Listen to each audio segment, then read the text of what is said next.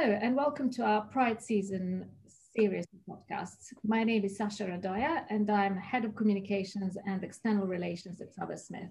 I'm delighted to be joined today by Raymond Yiu for this episode, where we will be talking about LGBT plus inclusion, classical music, composition, and much more.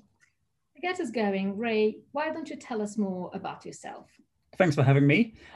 So I'm Ray, and I was born in Hong Kong, and I spent the first 17 years of my life there.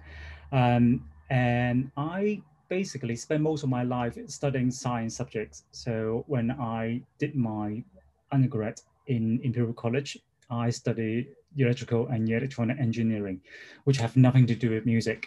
But my relationship with music started when I was 4 years old. My dad asked me if I want to either play the piano or learn to do ballet. So I chose the piano. And then I spent the next 10 years learning piano and not really liking it because I think it was almost like a regime that my father made sure that I practice all the time. And that really took out the joy of music making. So by the age of 12 or 13, I told him that I didn't want to do it. So I kind of stopped my relationship with music for the time being. And then I came to the UK to a boarding school to do my A-levels before I go to university. So it was at the time that when I was in the boarding school in Canterbury that I rediscovered music. The school had a really, really good music department, and I joined the choir, and then I find myself piano teachers to kind of restart my piano training. And also I was discovered by the head of department that he heard me doodling on the piano in the room next to his office. And he came in and asked me if I can play jazz, which I have no idea what he meant. So he invites me to the jazz band rehearsal, which I sat there and not knowing what to do. And he put the music in front of me, which I, at the time, wasn't very good sign reader, so I didn't quite know what to do. And I told him that, can I just not look at music and play from hearing it, which I did. And that was that moment that I discovered that I can actually play from by listening, and which is part of the kind of basic training for me to develop as a composer, because I realized I can make things up and I can learn how to write them down on paper. So as I was studying engineering in Imperial College, I was training myself to listen to more music, looking at different scores and learn how to write for different kind of instruments. So that's how my career started as a composer. Thank you, Ray. That's really fascinating. Classical music is still perceived as being rather elitist and primarily the domain of white middle-class men, both in terms of those who produce it and consume it. Has that been your experience? Do you think this label is still accurate? Funny enough, as a gay Asian composer of contemporary classical music, it was that issue that didn't really kind of cross my mind for some time until about 5 to 10 years ago, when people start talking about the idea, the issues of diversity. And then I kind of realized that what is going on around me.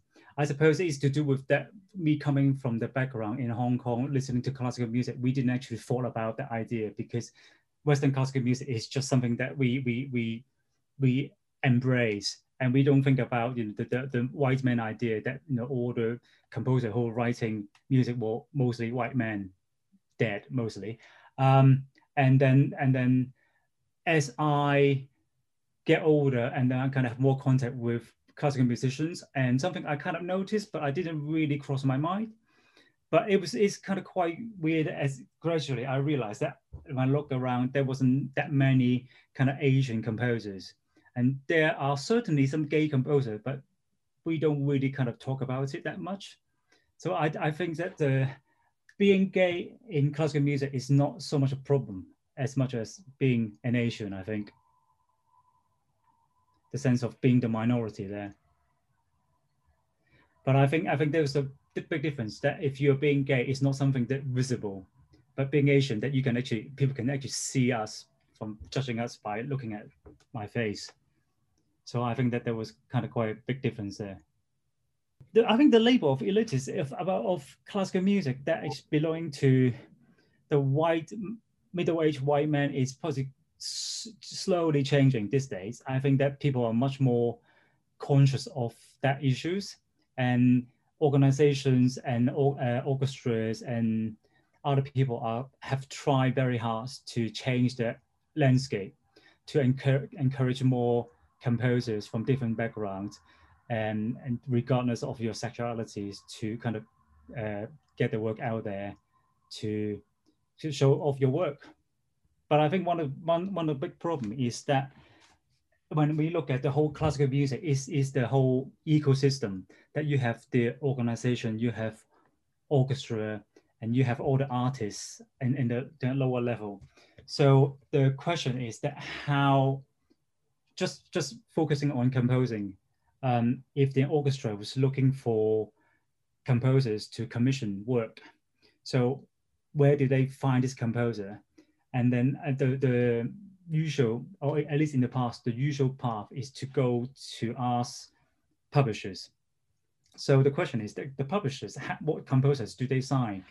And if we look at most of the big publishers, music publishers, most of the composers they sign on were or are mainly kind of white men. And then there were increasing number of women, but Asians or Black composers are still lagging on the catalog.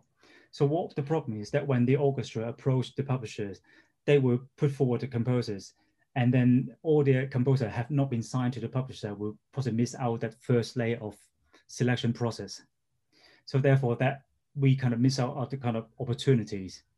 So he's a whole kind of almost like a supply chain where the composers being popped up, being on the radar of people who commissions and promote music.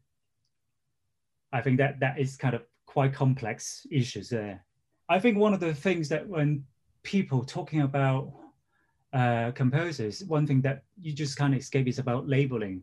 You know, what kind of composer, where the composer writes kind of very contemporary, very experimental, but at the same time, you're talking about composer who are Black composer. And then I think that one thing that a lot of female colleagues of mine absolutely hate is that to be called a female composers, because they don't want to be identified as a female composer. They just want to be identified as a good composer who happen to be female.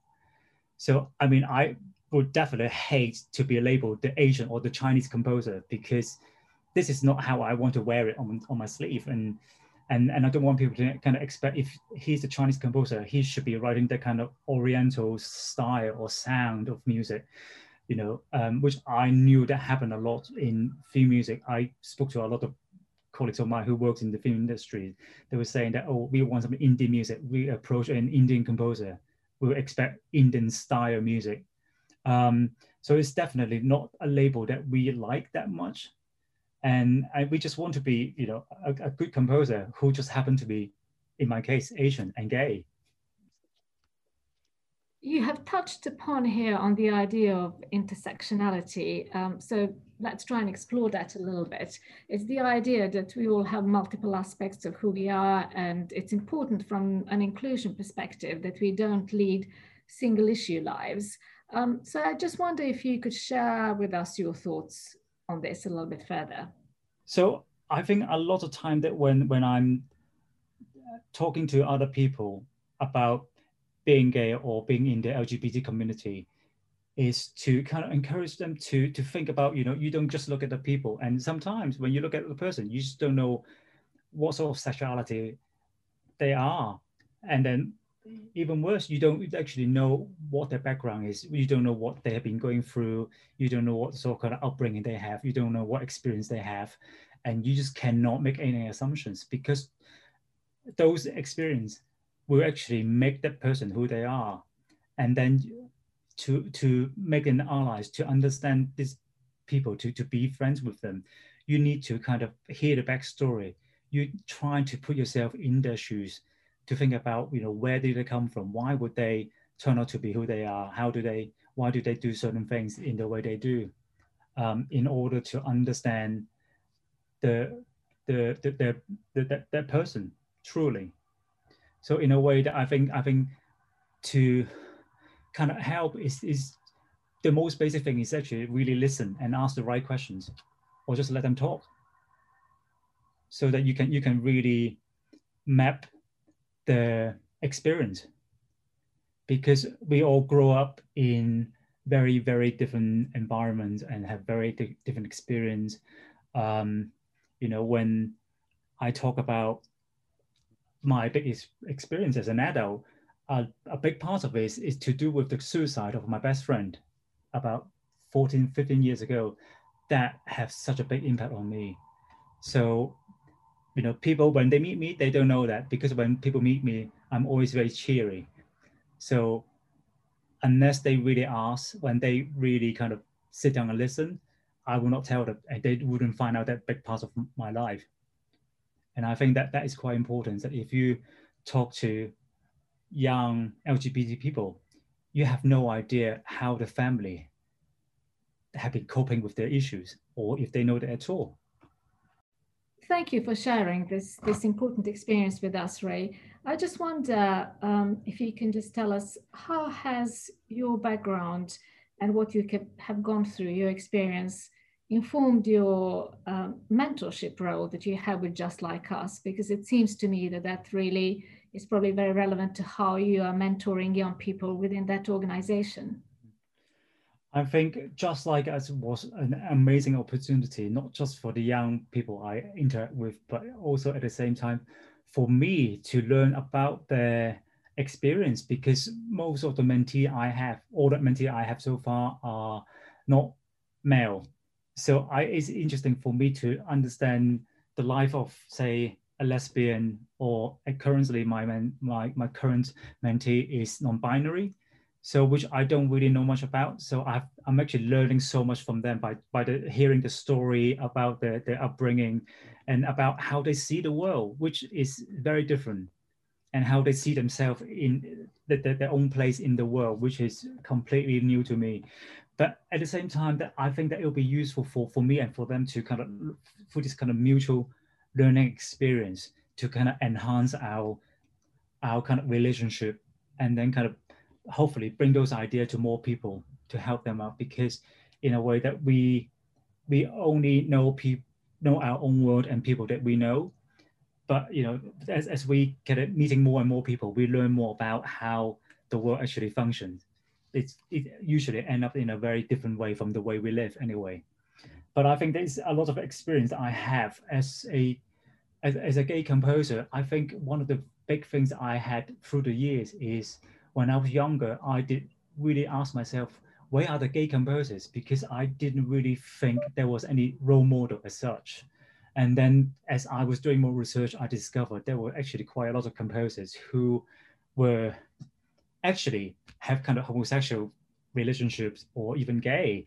And then kind of just made me think that, you know, how do they express that kind of idea, their identity in the music?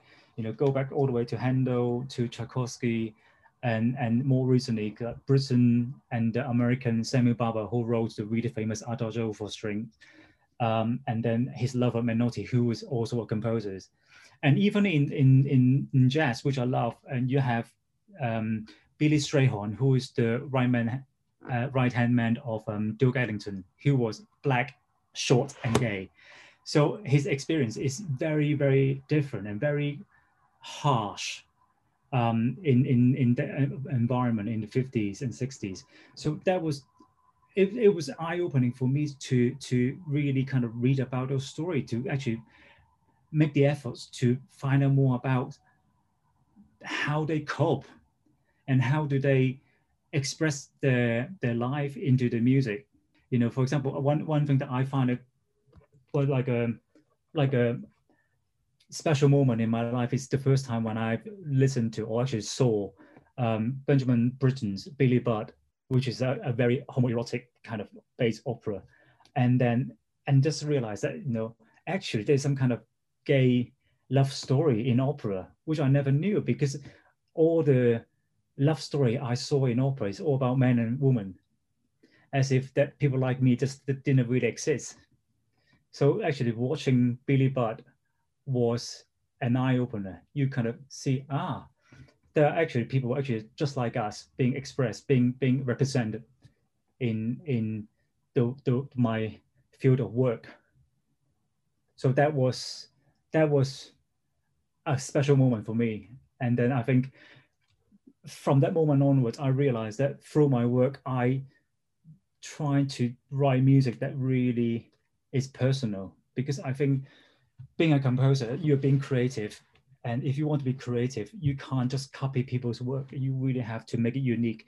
The only thing that makes your work unique is your experience.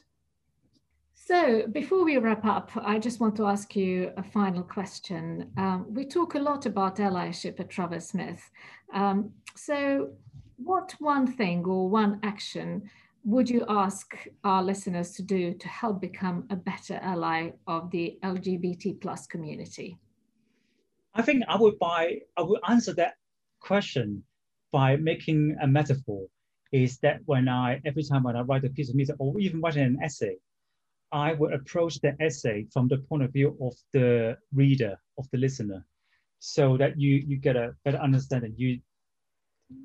Whoever is receiving the information will find it useful. I think allyship is exactly the same. That whoever you're dealing with, whoever you're making an ally with, you need to get into the head to understand what they need and how the world works. So therefore, that you kind of get a better understanding of their surrounding and their desire, their anxiety, and the way they think, and their inspiration, their goals, so that you can do the right things to help them to make that strong bond between you. Otherwise you will never really get to the heart of it. On that note, we'll end there. Thank you very much, Ray, for taking part in this podcast and for sharing your experience with us. And I hope all of you enjoyed listening.